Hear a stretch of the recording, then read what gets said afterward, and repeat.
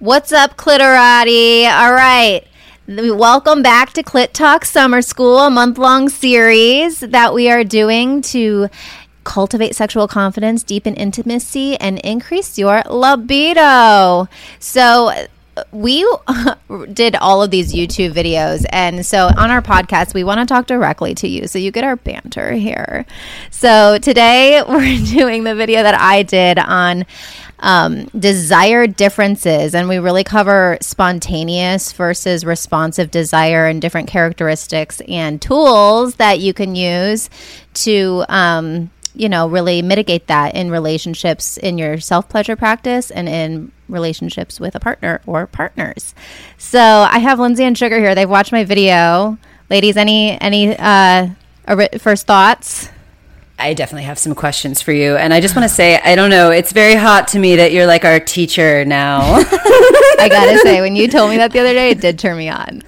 Like, I just for our clarity, if you don't know, I'm currently in school getting my sex educator certification in addition to my nursing degree. So I've really been able to pull from a lot of that education in this video. So I hope you like it. Of course they'll like it. They get to see your beautiful mug on YouTube. Yeah. You no longer just hear our voices. You start seeing our faces now. So you voyeurs out there, if you're into that, if you're into looking these days, then go watch us on YouTube. Yeah, I'm definitely 4 months pregnant in this video, so Wait, okay, so you talk about the two different types of desires. Can you just remind me what they're called again? It's spontaneous and what? Responsive. Okay, yeah. So my question for you is, me and Ryan are definitely both responsive. I feel like, especially as men get older, they might be spontaneous like in their early 20s, but as they get older, they maybe become more responsive. Mm-hmm. And I'm like, what do you do when both people are responsive? Like, do you have any tips to like get the ball rolling? Like, I know you gave some in the video, but I'm just thinking about this for us. Like, is it really just about scheduling sex and doing what you said you would do? I mean, no, it's not. I mean, that was one of the things, right? I think the thing that's across the board with responsive desire, because that's also me, is actually being intimate or having sex, even if your desire is low. Yeah. And really kind of breaking through that. And like I say in the video, like that's the hardest one for me to swallow. But like, I got to say, every time I do follow through and actually keep my pleasure and my partner's pleasure and needs at like the forefront, I'm always like, why don't I do this more? Yeah. So it makes me think of one of the things that Jessie Fresh recommended when we were talking about the masturbation styles and like priming. Like if you just like create a habit of priming yourself, because I know, and it was also in that the Ohm video, if you just stroke a clitoris for 15 minutes at very light pressure, like I get turned. I know, like intellectually, I know I get turned on every time. It's just making the space to go and like stroke your clit for 15 minutes and prime yourself. Well, yeah, when it takes a long time, right? Like you don't like really make the time as often, and that totally makes sense. So I would just explore, like that's a great thing to know about your body, right? Yeah. And I would just explore what it is for each of you and get really curious about what it is that it brings you, that turns you both on and brings you to that point of experiencing desire. Yeah. Because it's really easy to go through a really busy life and not have sex or not masturbate or not prioritize self-pleasure. I have to say this concept also provided me with a lot of freedom, because I think that there's a stigma that all men are spontaneous. Yeah. And that if they're not, like, I think a lot of, like, in a heterosexual relationship, like, women can take it personal if their partner isn't spontaneous. Like, they'll think, oh, am I sexy enough for that? And there's also, like, a stigma that men, I think, should be spontaneous. Well, and I talk about in the video, I talk about arousal non-concordance and how there is this stigma in our society that if you're not immediately wet or hard, that there's something wrong with you. And that's actually not the case at all. It's actually that I go through the definition of arousal non-concordance and how normal that is. And that is something that is very normal in those who are responsive desire. So, I love you using all these like big sex educator words with us. Like what? Like non-concordance. I'm like, yes, I'm drooling. It's so hot. No, I mean, there's a lot to uncover. And that was a really learning that definition of that word, like getting this education, like for me made such a huge difference too. Originally when I was taking this desire difference course. And clitorati. So let's get into it. So one of the things from your video that like kind of it dawned on me, I had an epiphany and I was like, oh my God, I just feel like that video was the greatest video we've ever created. And Thank you. I'm so into it. And it hit me like a fucking ton of bricks where I realized, now I'm 28 in this podcast. I started it when I was 23. When I was 23, I was spontaneous desire all day, every day, DTF. Okay.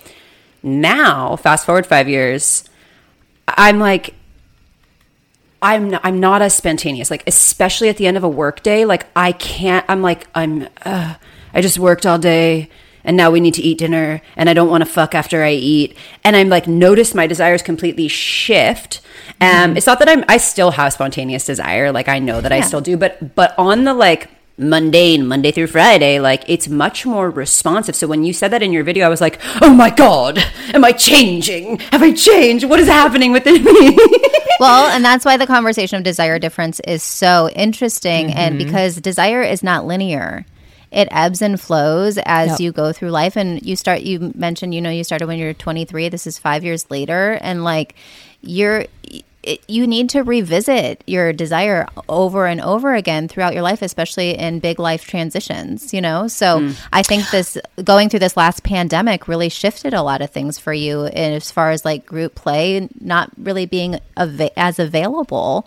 And it really shifted something for you. So I would look there. Except this summer, and there has been a lot of frustration. And I do feel my like poly senses coming alive again, and it's summer and I'm ready to fuck. But like, I feel like I've made so many arrangements recently to have some group play, and they never work out now. They just keep not working out. They turn into like love set, like crying and sharing Cuddle each other our feelings. You're just like, totally stop telling me about your fucking feelings and fuck me.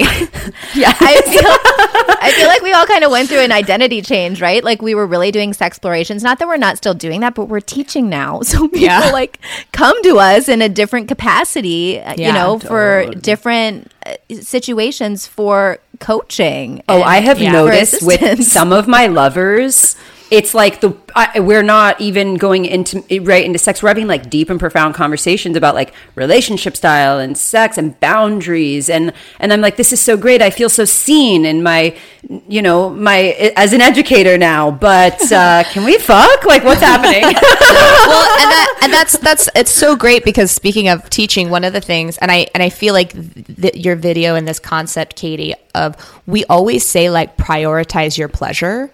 And now, like, this is a really good tangible result of, like, tangible example of that. It's like really like now you understand, like, you do need to prioritize priming yourself or scheduling sex to know, because the people I think that maybe had a difficult time with that concept are the responsive people.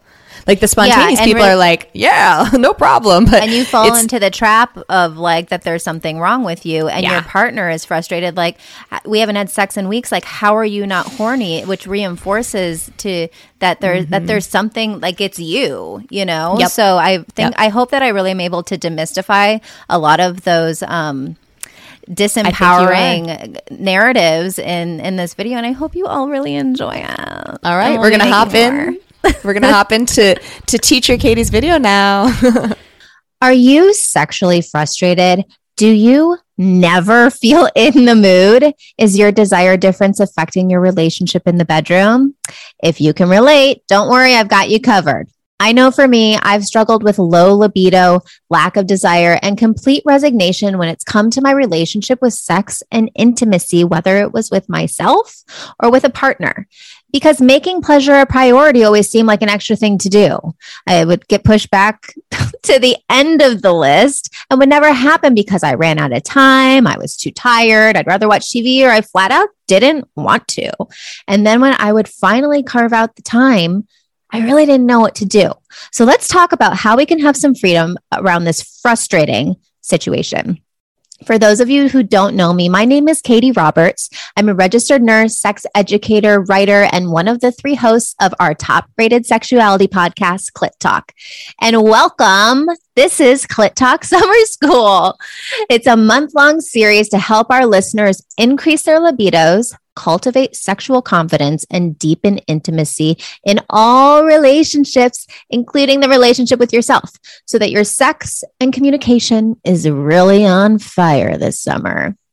So each week, we're going to give you a taste of our Sex and Empowerment Signature Masterclass by sharing one of our favorite and most powerful distinctions: pleasure parameters. So important. Each week, we will introduce you a new parameter and share simple ways to have these powerful tools thriving in your life. This week, our pleasure parameter is value-based boundaries. This is your access to leading with integrity and staying true to yourself. One value we have found is really important is knowing your type of desire. So today we're going to be talking about desire differences. So first, life stressors. These are a real thing, and they absolutely get in the way of your desire.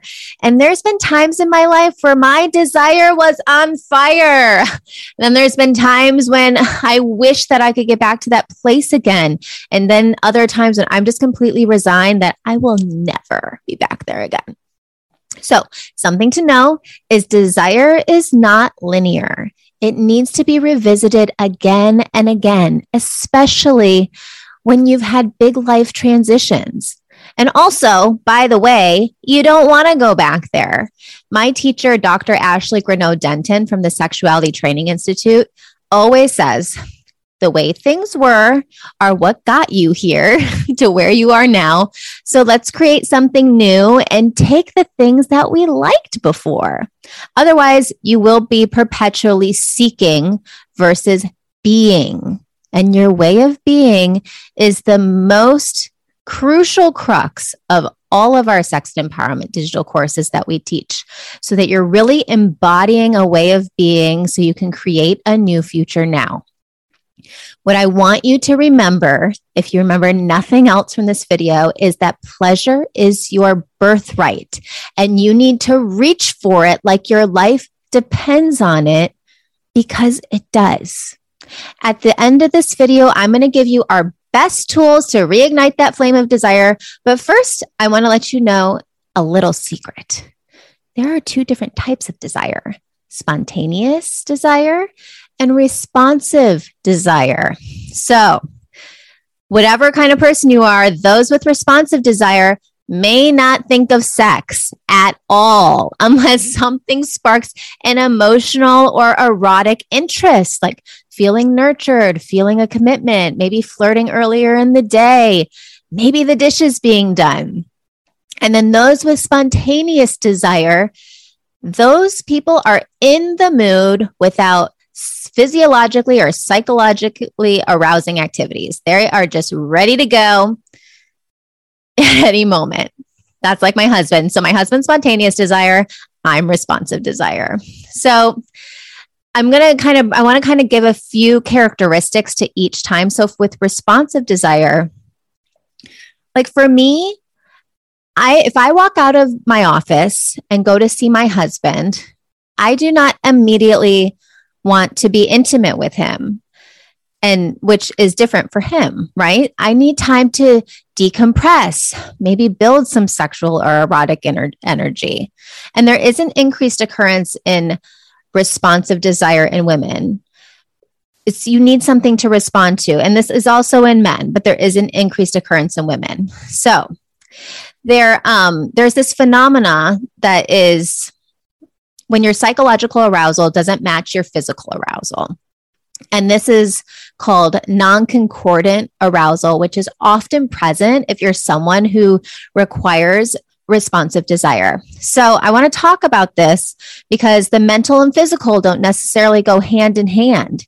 It's like the mind is there, but the body responds. The mind isn't there, but the body responds to sexual cues. And there's this societal assumption that if you're not automatically wet and hard and aroused both physically and mentally, that there's something wrong with you. Okay? This is not true. There is nothing wrong with you. And I thought there was something wrong with me for a long time, because for those of you who roll this way with responsive desire, it may be difficult to accept and to blame yourself for not wanting to have sex when your partner who you love and care about clearly does. So other characteristics of responsive desire: a high desire for emotional connectedness and a high desire to be seen and heard. Okay. So spontaneous desire, those of you who are in the mood without needing any sort of arousing activities. So for those of you who roll this way, it may be very difficult to accept that partner who has responsive desire and you're not experiencing desire in the same way. Something that I'm very familiar with is we haven't had sex in so long. How are you not horny? Does that sound familiar? So there are frustrations with people, those with spontaneous desire, because you may struggle with rejection if sexual initiation is not accepted.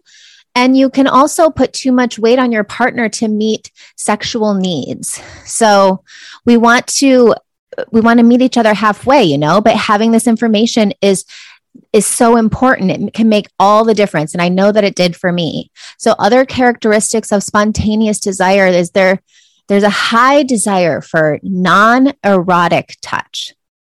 I know my husband, he may say that he wants sex or he wants something, but really non-erotic touch, just giving a hug or giving a cuddle. And you want to explore what that means for each partner, right?